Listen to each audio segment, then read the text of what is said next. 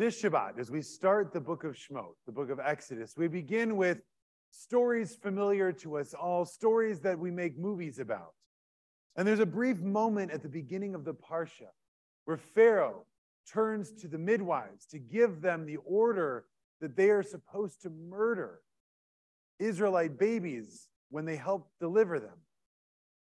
And the line that is said to these midwives is that they are the mialdot ha'ivriot. They are the midwives of the Hebrews.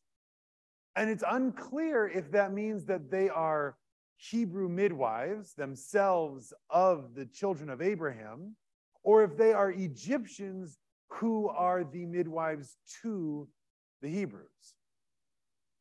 And the rabbis are sort of split. Sforno says they are absolutely Egyptians, where the Midrash says, no, they were Israelites themselves.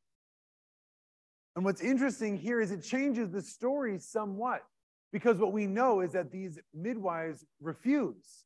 They tell Pharaoh they're going to, but they disobey his order, and they don't, in fact, murder the babies as Pharaoh asked them to do. And it somewhat changes the story if they are Israelite themselves or if they are part of the oppressive class, but yet defy the orders of Pharaoh to help this minority anyways. As we go into this weekend reading this story and celebrating Martin Luther King Day, it's interesting to think about the ways in which help can come from within, and that we need to stand up for ourselves and for one another within our people, within our groups, within wherever we are. And also, help can come from without. And there are times where we need to look around and see whom we can help. Who needs us? Are there norms or orders or things that must be defied so that we can do what's right for someone else? We'll explore these themes as we read throughout the book of Shemot.